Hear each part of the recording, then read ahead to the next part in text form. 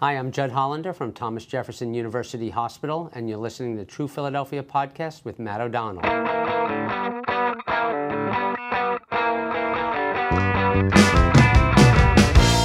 We as a community, a nation, and as a world populace are under an enormous amount of stress. What should bring us a certain level of comfort? The facts, for one, and that is what this podcast is all about. Dr. Judd Hollander is an Associate Dean for Strategic Health Initiatives at the Sidney Kimmel Medical College at Thomas Jefferson University Hospital, a professor and the Vice Chair of Finance and Healthcare Enterprises in the Department of Emergency Medicine. In sum, Dr. Hollander makes a living by treating people who are sick and finding better ways to treat people who are sick. So consider this podcast episode Coronavirus 101. The doctor and I sat in his office to discuss what is a coronavirus? What is this coronavirus? Where did it come from? Who is it infecting? And can the world get rid of it? I must warn you, and you will hear Dr. Hollander admit himself, he does not have all of the answers. I think that should bring us comfort, knowing that our medical professionals are not faking it and telling us when they know or don't know something. The basics of the coronavirus, right now on the True Philadelphia Podcast. Dr. Judd Hollander, thank you so much for joining us. It is an extremely busy time for you and everyone in the medical profession. First of all, how long have you been working in medicine? Oh, God, now you're going to make me state my age. Decades, right? A bunch of decades, right. What's your expertise? Well, I'm an emergency physician. I'm dual boarded in internal medicine and emergency medicine. But right now, my role at Jefferson is running the telemedicine program, coordinating the urgent care centers, and still working as an ER doc. So we are going to try and do the Coronavirus 101 as a public service for people. And what I'd like to do is first go simple and then get harder.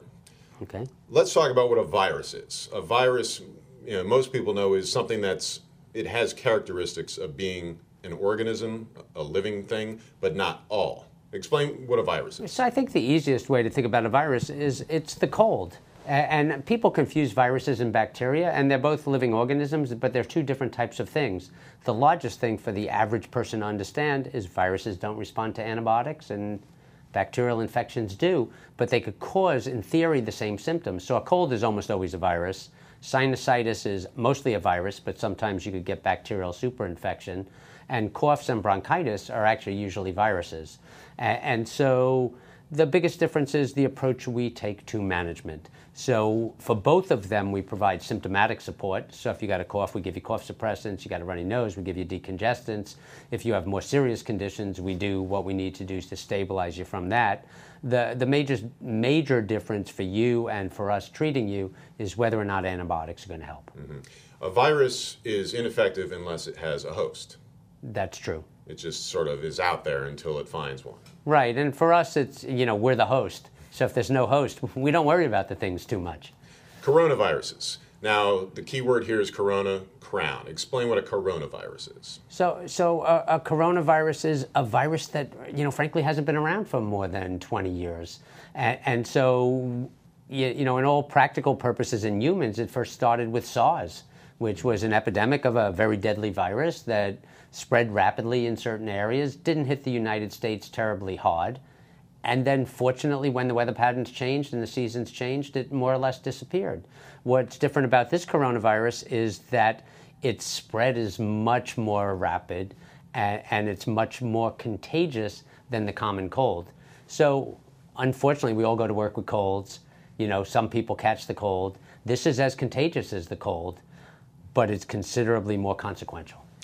This coronavirus is called COVID-19. That is the disease that you get, right. Correct? And they track it backwards to sometime in late November, early December is when they discovered right. This had jumped into people. Explain what happened in that period. Well, I'll be honest, I don't know exactly what happened, but supposedly the story is it maybe came from bats and was maybe in a crowded food market, and somehow it made the leap, which usually means something about it is a mutation, and it found a way to find a new host.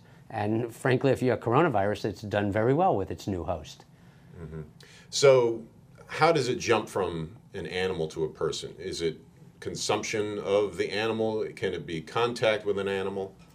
Well, in this particular case, I'll be honest, I don't really know, but I think it may be contact, it may be consumption, but it really is a matter of what happens with all of these viruses is they need to find a way into the cells. So it's not like it just gets on your body and causes damage, but it needs to find a particular way into the cells. So in this particular case, it gets in through a receptor that we actually use and has some biologic meaning. And so it managed to attach, finds its way in, and then wreaks the damage that it does. In China, they have what are called wet markets, and Yes. this is where they sell exotic animals, a lot of them to consume. Right. And they exist because this is how a lot of people in that part of the world eat. Right. And without these, so what do you think about the danger of just having these in particular, where people can transmit diseases this way? Well, I think people have to live the way people need to live, and so in the United States we have the FDA, which has its own set of regulations, and make sure that the food that is packaged and is sold to us is from an environment that's safe for us to eat. In other parts of the world, that doesn't really exist, and I think one of the things we may have learned from this is having better food controls makes a difference. It started in Wuhan, and this is something that's come up in terms of all these conspiracy theories. There is a Wuhan Institute of Virology in this very large city in China, and people are jumping to this conclusion that it was something that was made in a lab and it escaped. And I know that you know things that make that impossible. Well, nearly impossible. I think it's been out there for a period of time. Right? I mean, not COVID-19, but other viruses like it have been out there. And I think you can make up a conspiracy theory for everything. It's almost impossible to disprove something that's not true. Okay. If they were making a bioweapon, they would have made something much more effective than this, something that would kill more people, wouldn't you say? I think that's probably true. I think I would dismiss the conspiracy theorists, and frankly, I would say it doesn't matter for the average person. This is out there. We need to do what we do to stamp it down. And I don't buy into these conspiracy theories, but it doesn't matter. At this point, we just need to treat the condition and get rid of it, and we have the strategies available for us to do that. Let's keep our eye on the ball. Right, exactly. Basic here. Let's talk about how it spread. We know that it exists in droplets that someone may cough out or sneeze out, and it does have a shelf life outside of a body. But we're not completely sure what the timing is. Talk about that. So your biggest chance of getting it is to get, almost all of these things have a dose-response curve. If you're exposed to one virus, probably that's not going to be anything. If you're exposed to a large droplet that has millions of viruses in it, you're going to be more likely to get infected. So I think what we really need to do is worry about, and you've heard this with social distancing, staying a couple feet apart from people, making sure that you're not getting sneezed on, coughed on, and not with anybody that has a cold. You need to wash your hands a lot. But I'm touching this surface in front of me. If a virus was put on it 5 minutes ago, 15 minutes ago, or when you were setting up, it's still unlikely that I'm going to pick it up from that. But the way we make unlikely almost totally impossible is by washing frequently. I washed my hands right before this interview, just so you know. Okay. I've been very careful. How do we prevent these things? And these are things that should be in our hygiene DNA anyway. It's just the simple washing of the hands and the surfaces, right? 100% true. And I think that we have learned from this, and this is one of these things that's going to change the way we go in the future. We need to wash our hands more. We need to have hand sanitizer around more. We need to be more careful, and we're much less likely to spread. But the other thing that's going to change is we talked about how when you have a cold, when you have you're feeling under the weather, you're more likely to release more viral particles and be more infective. This is the first time I remember people telling doctors, "Don't work sick," right? I have colleagues, I've done it myself, I've worked when I've had IVs in, I've worked when I've had horrible flus 10, 15 years ago when I was younger and could tolerate that, and we all do that. And now we have learned that there's a value to being home when you're sick, and the value is that you don't spread this. So I think we hear a ton about social distancing. That is probably the most critical thing we can do. And I assume we'll get into whether we're locking down or where we're going, but I think those are viable strategies that we need to be more willing to embrace. People have always respected those who play hurt or go to work and gut Right. things out. That is something that probably needs to change in our society. You could play hurt and go to work, and you're going to actually kill people. And at least for those of us in medicine, that's not why we're here. And I think the same as everybody else. You know, you want to be with your family now, and I've actually had real issues in my family now where my son and his girlfriend were supposed to have a party with 4 friends and 150 other friends that they don't share the birthday with coming to town. This was last Saturday. The debate ensuing about whether or not they have the party last Tuesday before we're in the state we're in now was really kind of impressive. Thankfully, they canceled the party and everybody's well. And have a family Sweet 16 next weekend, and the place wasn't releasing the money. And my sister wasn't going to be able to get the money back for her Sweet 16. They ultimately changed their mind yesterday after the governor locked down in New York State. But these are real issues, and it is, we believe we're invincible, particularly when we're young, right? We believe we're invincible. And now you need to think about people who aren't you. Because you might be a 20-year-old with a very low mortality and be able to believe you're invincible and that if something happens to you, the mortality is a fraction of 1% and roll the dice. But then you go visit your parents on the weekend and they're 80 and you bring your grandbaby. And all of a sudden, if that person, grandpa or grandma, gets the disease, the mortality can be close to 20%. So we really need to be much more cognizant about the impact we as individuals have on everybody else around us. We know the infection rate is much higher with older people. Their immune systems are different. We also know that with this coronavirus, young people don't seem to get it, children. Yeah. Why is that? I don't think we know why that is, but I think that's probably the secret. We have to figure out what's different about the young people than the people who are getting it. It may well be there's something that exists in their body, some kind of antiviral protein or something that if we could figure out what it is, that's the trick to treating the older people. I've heard that and this is just a hypothesis, that it is because young people's immune system tend to not over-attack the body in trying to prevent an illness or a disease or an infection. We're going to find out. We're going to find out. And if that was the case, then one might think immunosuppressives would have a better efficacy in the elderly, right? Because we can suppress immune systems, but there's no evidence from the people treated in China that giving steroids or giving other things to suppress the immune system are making a life-saving difference. So I think time will tell. Okay. So we think it came from a bat and jumped somehow to a person. Can people give their pets the coronavirus, or vice versa? I guess they could give it to their bats. but I think we know, pretty well on pretty good evidence that they're not likely to transmit it to a dog. I was recently with a veterinarian that had done research on this and said you probably still should, if you can, social distance from your dog. If you have a friend that could take the dog, if you have COVID, you probably should do that. But as far as they know, there's no risk to the household animals. And why is it? It's just they have different, responses to things. They're made up differently. They're different species. Yeah, it's a biologic makeup, and that's why bats probably had this for a long time, and we never got it till recently. It takes something to change to have it jump species, and fortunately for dogs, that hasn't happened yet. Are you big with percentages with this? Because I know the data. It's hard to denounce things or to infute things, because we don't know how many people exactly are infected worldwide or in this country. But I'm hearing 80% of the people who get the coronavirus have some sort of symptoms. Is that so there's a bunch. Enough? So we don't honestly know that. I mean, the numbers that I like to talk about, which are the numbers that you hear a lot from other experts, are that of people who get it, 80% are going to be kind of just fine, very mild symptoms, not need to be in the hospital. 20% will be in the hospital, and of that 20%, 5% or a quarter of them will require some kind of real critical care things. The numbers that I hear debated most, and I have trouble getting my hands around, are we know there's a ton more people that have coronavirus who are well. So the numerator we figure out. We find the sick people. The denominator, who else has it walking around, we don't know. And we do know that there's asymptomatic carriage. So the question for me is, what is the right denominator? Is the denominator people who are sick who would get a test? Because when we look at flu, we're looking at people who are sick who get a test.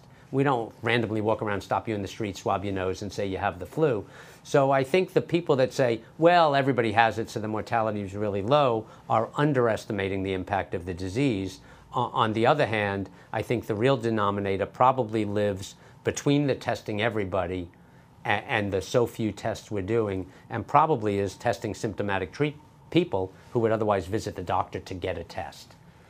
What do you suspect the death rate is? Higher than the flu? So it's going to probably most agree. Yeah, I think I'd agree it's higher than the flu. I think, the numbers often quoted are 2 to 3%.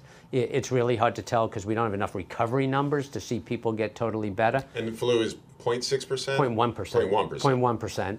0.1%. And so, I'd guess this is going to be in the 1 to 1.5% range. And I put this in perspective for my family.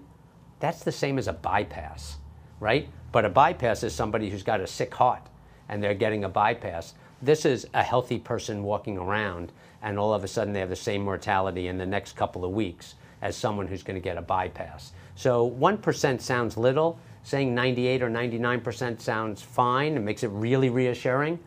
But I've been in a lot of rooms with 100 people. I don't want to think that one of them's not going home. Sure.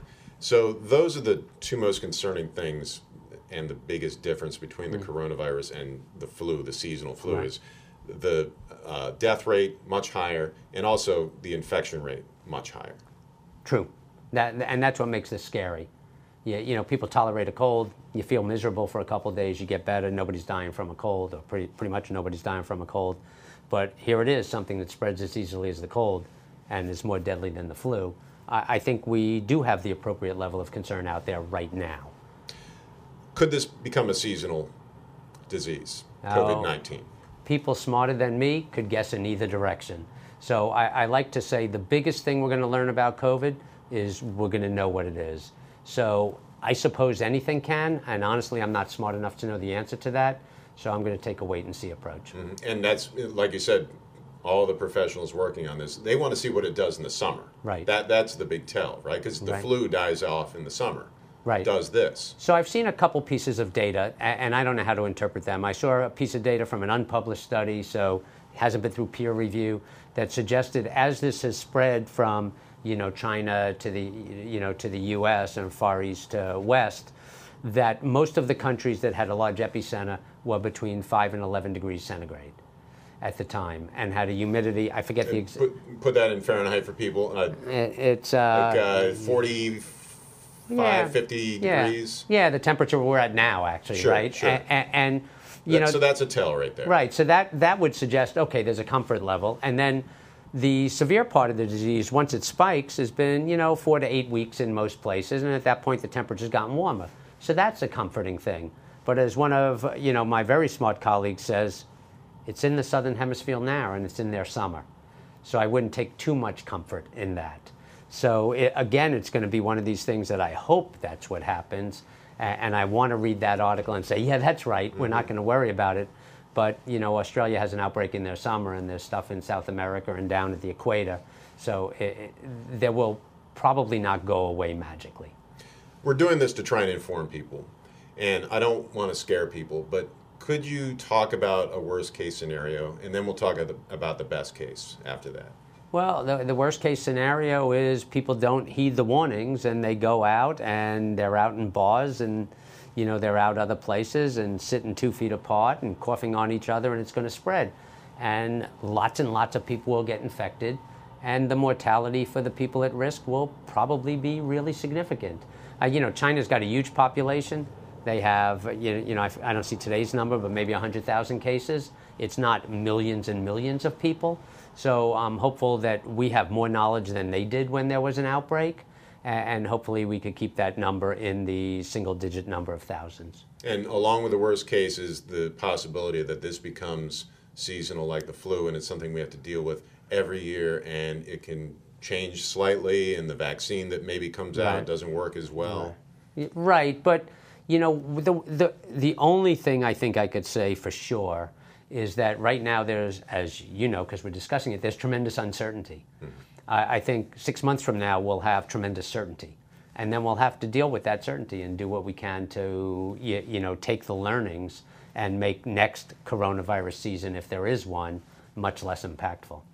Best case scenario, we beat this somehow. Yeah. What would beating this be? So I think beating this is that the world is now smart enough to know that even though it's horrible to have to stay inside continuously for 2, 3, 4 weeks, it's pretty much what we need to do. And if we can social distance ourselves and find ways to, watch TV, play games, maybe actually talk to each other and get our faces out of the iPhones, we might actually be able to stamp this thing out and stop spread. It needs you to give it to me or me to give it to you. If we're not close to each other, that won't happen. There's actually just on Twitter, and I don't know who posted it, there's a great thing with a series of matches. I don't know if anybody's seen that. It's a bunch of matches lined up, and they light the first one, and the fire spreads. And then they do it with social distancing, and they pull one match out of the line, and the fire can no longer spread because it can't make the leap. That's what we're doing. I think that's a great analogy for this. Yeah, a visual aid. It's wonderful. So it is St. Patrick's Day. Let's go back 1 month to February 17th. What do you wish we would have done back then if you had a time machine and could tell people where this disease is on March 17th? I wish we could have, and this is really hard, so I'm not critical of anybody for it, but I wish we could have enacted all the things we've enacted now.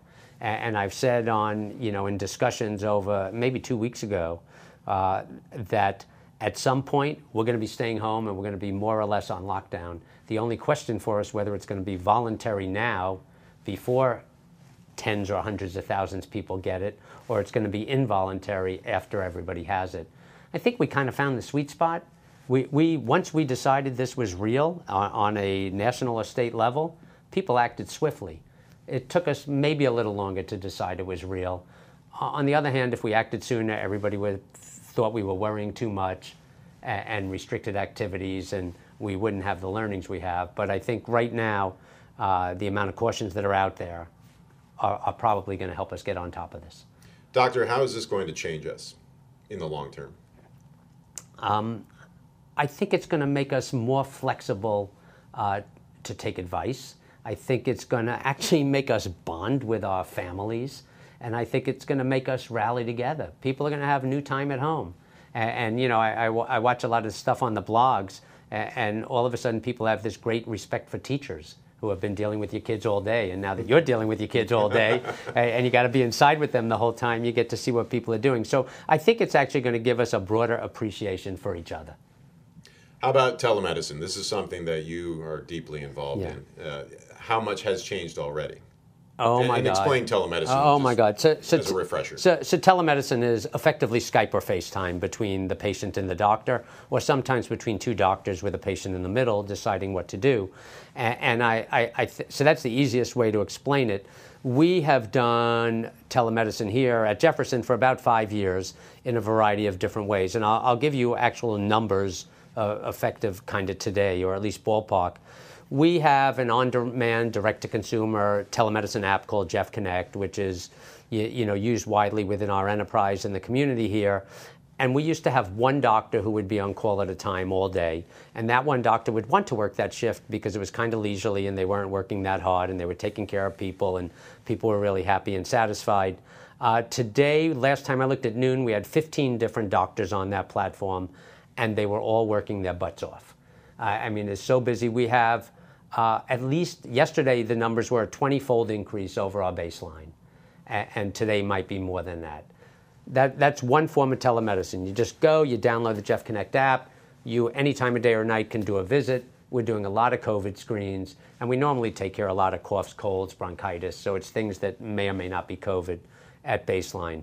The other thing that we're trying to do is we're trying to distance our providers from patients that roll into the emergency department, because we really don't want a limited set of resources, really good critical care people to all get COVID and nobody be there when somebody comes in sick.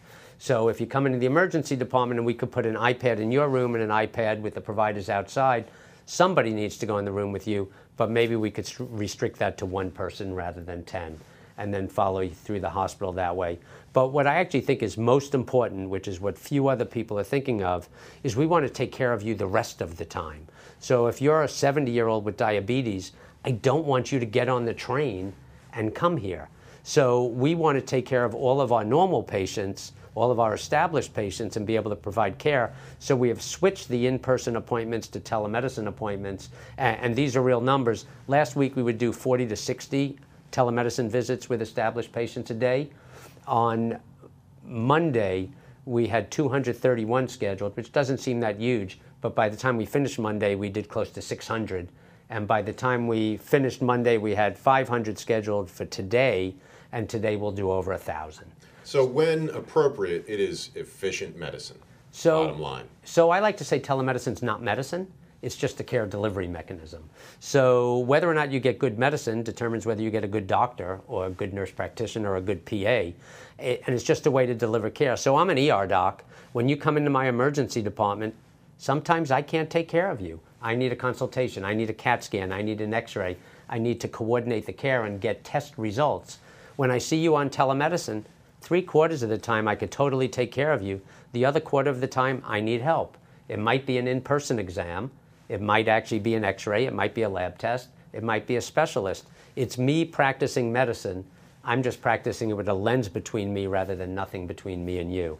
And so that's something people don't understand. Telemedicine isn't medicine.